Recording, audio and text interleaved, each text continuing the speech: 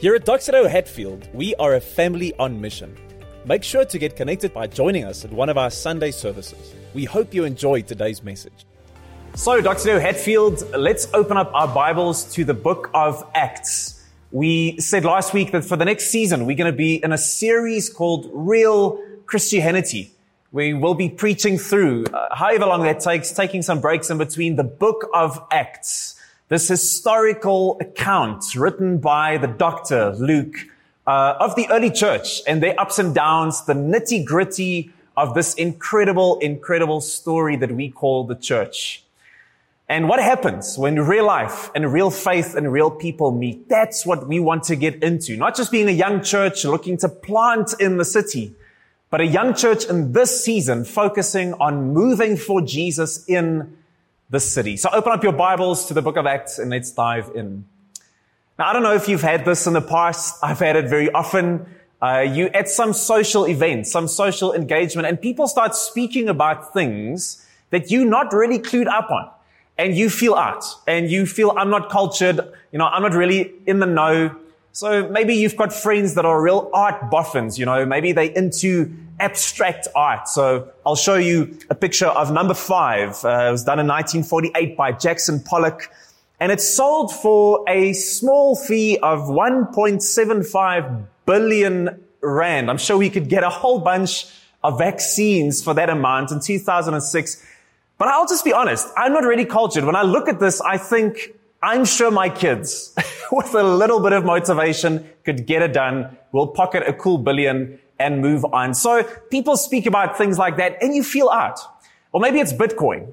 You're standing around the fire with the boys and they're speaking about, I'm not too sure about the blockchain technology, but I think the advances it'll make and the way that we do transfer and work with information. And you're just standing there like, guys, coins, I don't know. I've got a couple in my car. How does this work? Was I supposed to invest already? It's super expensive. How is this thing supposed to help us? So you feel out once again. Or maybe it's wine. I've got a whole bunch, almost all of my friends are like wine connoisseurs. And whenever we're at their place, and maybe not at the moment during this lockdown season, but whenever you are with people like that, they take a sip of wine, and they would say something like, I can sense a hint of diffidence and maybe just a bit of tungsten entendre as they, kind of sipping this wine. And they give me a sip and I'm like, grapes, I don't know, red grapes. Like, that's the best that I can do. So very often you don't understand the significance of something and it leaves you kind of out.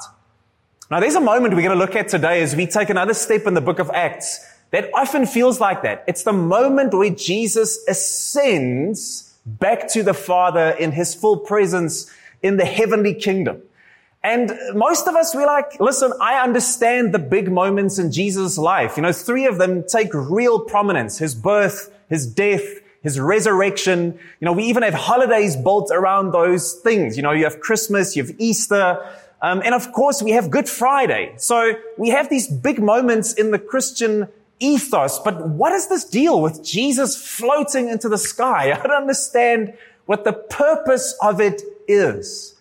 But I want to show us that similar to maybe a Jackson Pollock painting or Bitcoin or maybe even wine, if I really want to stretch it, there is actually such incredible things for us to find because we're going to see the thing that actually moved the early disciples from a place of being stuck. They were stuck in their faith. The thing that moved them into action, as we spoke about last week, Christianity being a movement. It wasn't necessarily the birth or even the death and the resurrection of Jesus. It was this moment, understanding something of his ascension that got them unstuck. What do you do when you get stuck in your faith? Let's read together Acts 1 verse 6. So after he had said this is now from last week, he had commissioned them. He was taken up as they were watching, and a cloud took him out of their sight. While he was going, they were gazing into heaven, and suddenly 2 men in white clothes, this is now referencing probably angelic beings, stood by them. And they said, "Men of Galilee, why do you stand looking up into heaven? This same Jesus who has been taken from you into heaven will come in the same way that you have seen him going into heaven. So just there for today. And the first question obviously is, listen, why are the disciples staring aimlessly into the sky? And it seems that the answer, as we read through the Gospels and as we read through the book of Acts, remembering that Luke, the doctor, he wrote the Gospel according to Luke, and then the follow-up to that after Jesus' resurrection is this, the book of Acts. That's what we find here, is that the disciples were confused. They didn't understand the fullness of what Jesus came to do. So they asking him, listen, are you going to restore the kingdom to Israel? They wanted basically a socio-political leader. Their idea of the Jewish Messiah was someone who would come and rescue them under the thumb from the Romans, and they would be released once again. So it was much more political and immediate in their mind. So in a sense, they were happy with just an earthly king. But Jesus was so much more. So they were left standing basically like this, just looking up into the sky. Why? Because they didn't understand what Jesus came to do. And the second thing is then to say, well, if this is where it left them, if they were almost stuck in a sense, looking into the sky, what posture does that give? And you can almost, you can do the same. Maybe just where you're sitting on your couch or in your home, just go like this for a moment. Just imagine them, you're sitting, you're looking into the sky, you're standing there, you're waiting for Jesus to come back. What does this kind of posture remind you of? Does it show you a church that is going, that's running, that's jumping, that's lunging, that's marching? No, it's a church that's what? It's stuck. It's not moving. The whole project, the kingdom project that Jesus came to announce, the salvation of mankind, the restoration of our relationship to the Father, the renewing of all things, starting with the hearts of people into the world and into the new creation, all these things, that whole thing came to an absolute standstill because the disciples were stuck. When I am stuck looking into the sky, for whatever reason, I am not moving. And everything that God wants to do in and through me has come to a halt.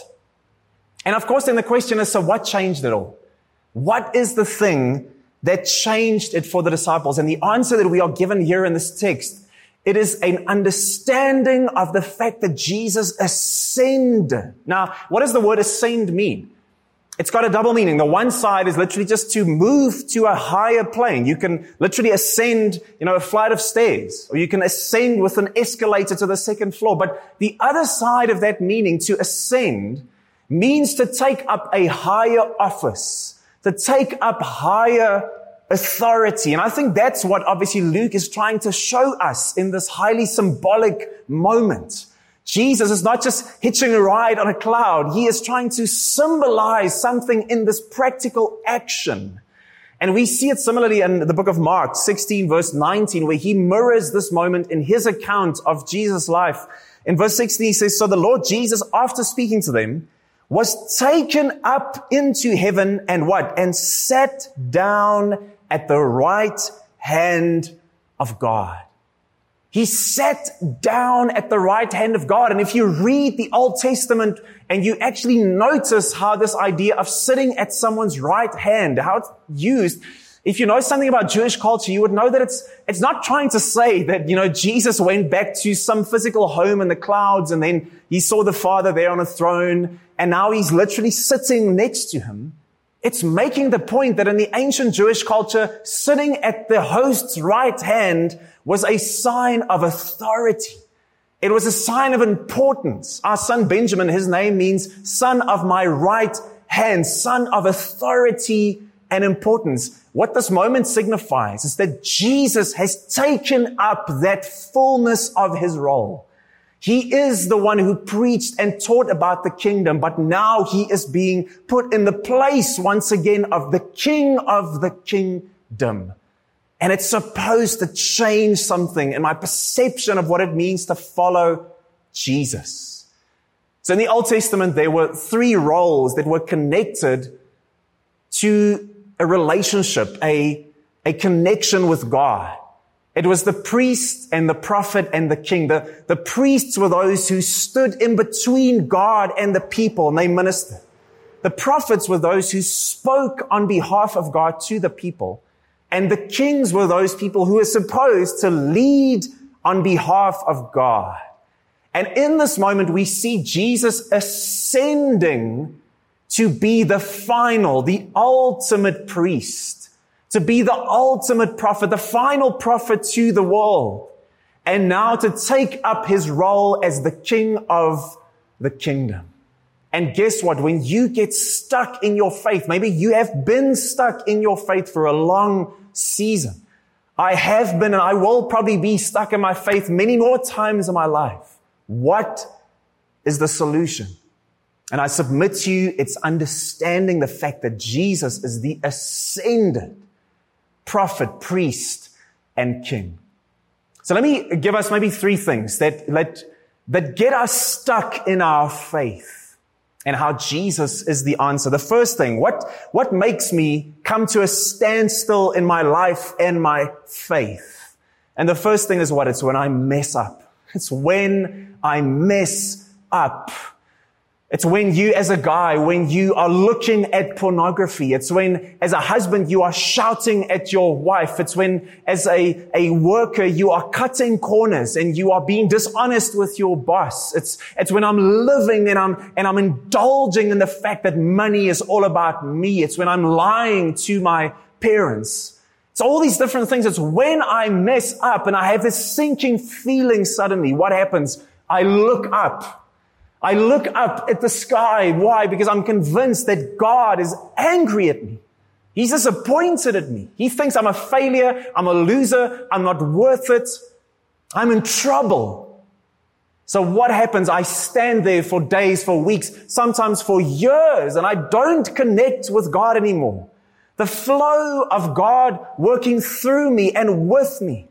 All that God wants to do, I'm no longer moving with God and for God because I'm standing still. I'm looking with a panicked expression in my eyes to the heavens saying, God, I'm so sorry. I'm a loser. I'm nothing. I'm the worm. That's what happens because we misunderstand who Jesus is. You know, we had a good friend of ours, and when she had just gotten saved, she became a Christian. She went on holiday with her boyfriend, and they severely stepped over the boundaries sexually, and she said that she sat on the beach that next day under the umbrella, and it wasn't the heat. She was sweating because she was so convinced that God wanted to just sort her out. He was angry. He was so brutally angry with her that he was going to sort her out. What do I do when I've messed up? I need to go to what the ascended priest. Listen to what it says in Hebrews 10 verse 12. It says, but this man, Jesus, after offering one sacrifice for sins forever, he sat down at the right hand of God. See, we have a picture of God. I'm doing well, so I can be in your presence. I'm such a good person. I'm a good Christian. I'm succeeding. And I've messed up. I'm falling back. I'm in old patterns. I'm connecting with the wrong people again. It's messing up my character. I'm stumbling. I'm struggling. So God, I'll offer sacrifices. I'll give. I'll do better. I'll go to church. I'll do a reading plan. I'll be a good moral person. I'm offering my sacrifices. But what happens? You never can offer enough.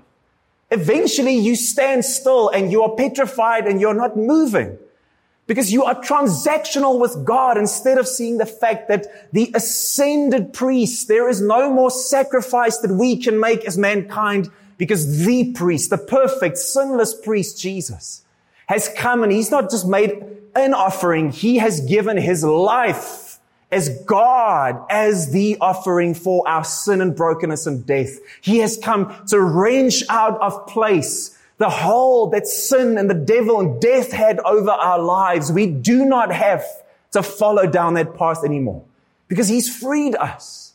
And we hold on to his finished work through faith. It says once and for all, and he sits down. Once again, that picture of the authority of God, the opinion of God, is that those who are in Jesus are now forgiven. They are the children of God.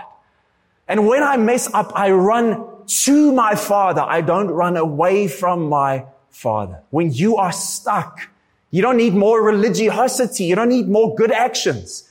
You don't need a pep talk. You need to call out to your priest, Jesus. He has ascended above all that you could ever do wrong. But the second thing that happens, what brings us to a standstill, it's not just messing up, but it's when I forget my calling. It's when I forget my calling. It's when I'm running hard for Jesus and I want to follow Him passionately in my work, in my relationships, in my marriage, in my singleness.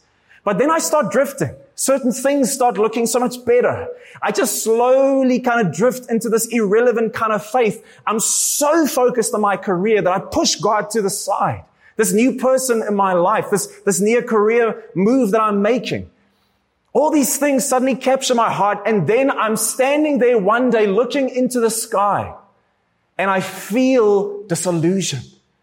I might feel incredibly successful in a relationship or in my business, but I feel so disappointed. I feel so empty with my life, with my purpose. What is it all for, God? Why am I here? It feels like I'm just living out my days.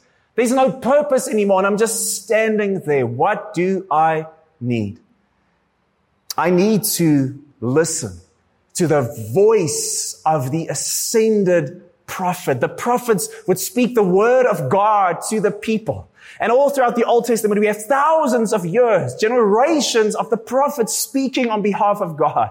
But listen to what Hebrews 1 verse 1 says. It says, long ago, God spoke to the fathers by the prophets at different times and in different ways.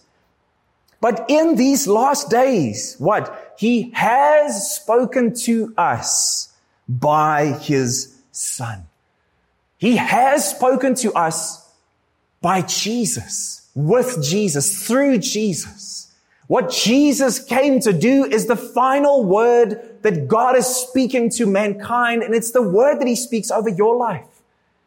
And if you've started strong and you say, God, my worst fear is that I would one day, I would be 50, 60, maybe already in your 30s or 40s, you have become this lukewarm Christian.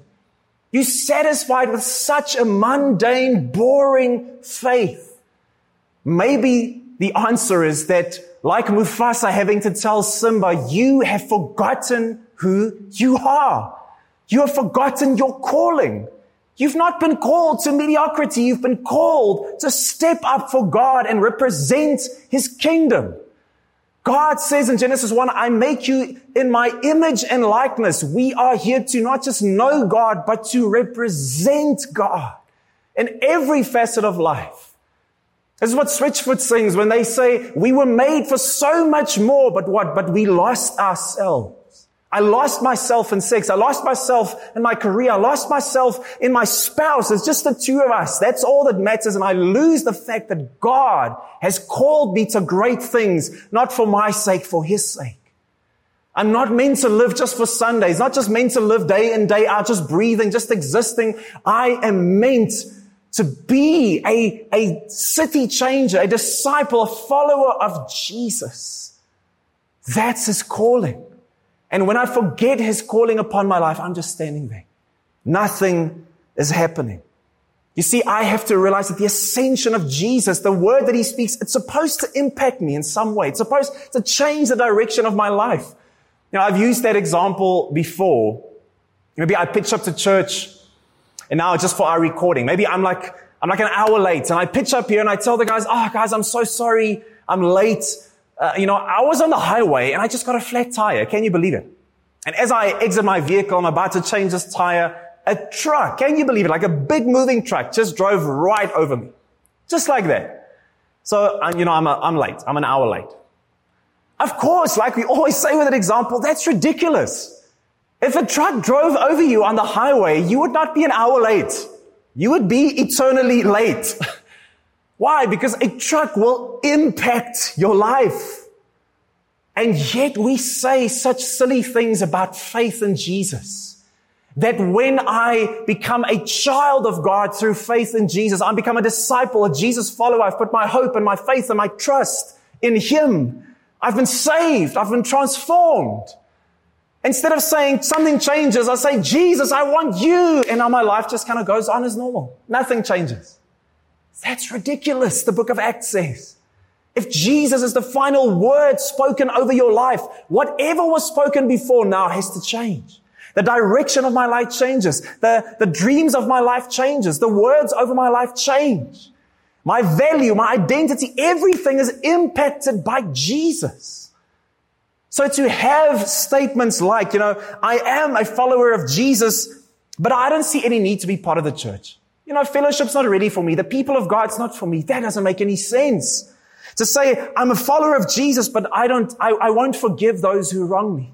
I'm a follower of Jesus, but I don't mind getting drunk over the weekends. I'm a follower of Jesus, but I don't believe in sharing my faith with others. I think you should just keep it to yourself. Just be private with it. I believe in Jesus, but I just continue to sleep with my girlfriend and we've moved in together. I believe in Jesus, but I don't want to get baptized. I believe in Jesus, but I'm not going to be generous with my money. It's my money. It's my time. None of those things make sense.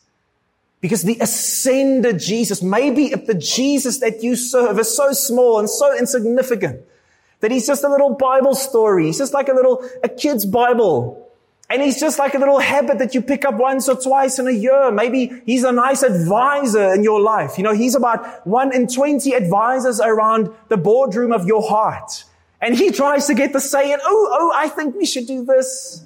Every now and then you throw Jesus a bone. Okay, we'll consider that, Jesus, but sit down again. But if he is the ascended prophet, the final word of God over your life, you can never say that. He is not one of the advisors. He is the boardroom. He's not one of the irons that I have in my fire. He is the fire. What he says goes.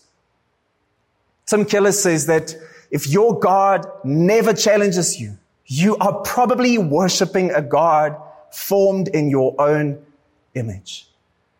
Is the Jesus that I worship, the ascended one, that changes everything about my life? When I get stuck, losing my calling, do I run to the one who speaks a new word over me? A word of truth, of healing, of vocation, of calling. You have a calling from Jesus.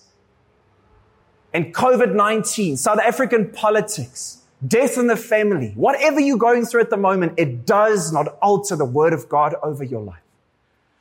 But the final thing, I think, that brings us to a standstill, we are stuck. And how do we get unstuck? Is when I get overwhelmed by circumstances. When I get overwhelmed by the circumstances of life, it's when I realize, God, why did this happen? I didn't sign up for this. How did we end up here? Why did this person have to pass away? Why did this person leave me? Why did I lose my job? And I stand there and I'm trying to figure it out. God, where are you? Are you on a lunch break? Are you still there? Are you still good? And I'm standing still for days, for weeks, for months, for years. I'm stuck because circumstances have overwhelmed me. And what do I need in that moment? I've told you guys before about the fact that I put so much of my identity and my hope for my future in my parents' company. When we grew up in their house, it was this booming business. They were doing so well. I put all my chips into it. So the day that thing disappeared overnight, go bankrupt, sequestration, the whole deal, that day something so fundamentally changed in my heart because I was stuck. I was standing there with my eyes to the sky. I couldn't move for God or with God anymore. Something had to change. And what was that? I had to understand that Jesus was not just a king, but he was the ascended king who rules above and over and even through the brokenness of the world. So read here with me in Acts 1. It says here, they asked him, Jesus, is this the time that you will restore the kingdom to Israel? So what? They want to know, are you that kind of king? And what does he say to them? He says, it's not for you to know the times of the period that the Father has set by his own what? Authority. By his authority, God says, you know what? This is the reality you're going to wrestle with all throughout the Bible. You're going to see it everywhere. that broken things happen and that God is still authority over it. That God is still authoritatively leading over and through and even in the brokenness of our world. I have to run to the fact that Jesus is the ascended King, and He will turn all things broken to my good. He will work with me and through me, even in these broken moments. So what do I do when life feels overwhelming? Man, I just want things to change right now, God. Please change this right now. But listen, I love this passage in Colossians. Paul's writing to the church in Colossae, and he says to them, and now, just as you accepted Christ Jesus as your Lord, you what? You must continue to follow Him. Let your roots grow down into Him, and let your lives be built on Him. And then he says, your faith will grow strong in the truth you were taught, and what? You will overflow with thankfulness. Man, that's what I want. I want such trust in my King, over my marriage, over my children, over my life, over this country, that even in the most broken and hurting times when I feel stuck standing with my eyes into the sky, that I would rather say, God, I'm overflowing with thankfulness. Why? Because you remain the King. You remain the one in authority. But Paul says, how do we get there? That's not an overnight thing. It's not a microwavable thing to grow in that kind of thankfulness and maturity. No, he says what in verse 6? It's a continuation of our salvation. He says here, just as you accepted Christ, continue. So it's not that, I come to this place of absolute brokenness in my life. I'm at the very end of my rope and I say, Jesus, I need you. I call out to you. And Jesus, so faithful, He saves and redeems and restores and appoints, and He commissions me. And then now I get to work. It's all me. It's all doing. It's all religion. It's all this effort. No, it's the same power, the same energy, the same grace that was at work in my salvation is the continuation of my life. Hold on to the power and the finished work of Jesus, even when your life is falling apart. Even when things are tough, it's that same Jesus, the same King Jesus that I hold onto. The gospel, the good news of Jesus can't just be some prayer that I prayed many years ago when I was in high school or my first year, or maybe 5 years ago in Hatfield or something like that. I prayed a prayer. And that's the gospel. No, the gospel has to be the thing that I live in today. One preacher always says, it's not the springboard of the Christian faith, it's the pool. It's the thing that I dive into and I say, God, every day, will your good news, the fact that you are the King and the Savior, will that strengthen me, hold me? I want to continue in who you are. But also he says it's slow and steady, Paul says. That kind of holding onto the King, growing in maturity, being thankful in everything, it's slow and steady. He says, let your roots grow down into Him. And what? Let your lives be built on Him. Beautiful pictures, what of a plant growing and of a building going up. And if you were to look at those things in real time, if you look at a plant, you sit there looking at a plant growing, it's pretty boring. If you're looking at a construction site, there's a guy walking, one guy's hammering in something, but you don't see the fullness. But when you have a time lapse of both, you see that plant just erupting out of the ground, you see this building just taking form, it's beautiful. And then you realize maybe this week or today or this month or this year that feels so overwhelming, maybe it's just one small second in the beautiful story that God will write over my life. Don't give up on the King when the brokenness and the sin of this world overwhelms you. He is still the one in authority. We get stuck. But the way to get unstuck is not to try harder. It's to trust in Jesus, who ascended above our sin and brokenness as our priest, who ascended above the fact that we lose our calling sometimes and we get distracted as the ascended prophet, and who ascended above the fact that the world can be unfair and broken. It can hurt. We have to believe in Him. And you know the effect that has? It's this. When Luke writes about this moment of ascension here in Acts, he just says, after this, that they returned to Jerusalem. We'll speak about that next week. He just leaves it there. But he gives us more detail in his previous work, the book of Luke, where he says, and while he was blessing them, he left them and he was carried up into heaven. Now listen to the detail. It says, after worshiping him, they returned to Jerusalem, what? With great joy. And they were continually in the temple praising God. What had happened? The disciples suddenly realized something. If this Jesus is who he says he is, and the words they use, with their own eyes they saw, the Dr. Luke is trying to show us, this is not some symbolic little fairy tale. This happened. This was a true moment. They saw this with their own eyes. When the penny dropped, what happened? The joy came into their heart. Continually they went on praising God.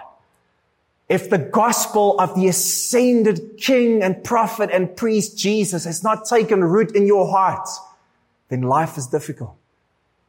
But as Tim Keller says, the operating principle of religion is I obey and therefore I'm accepted. But the operating principle of the gospel, the good news, is I am accepted in Jesus, therefore I obey.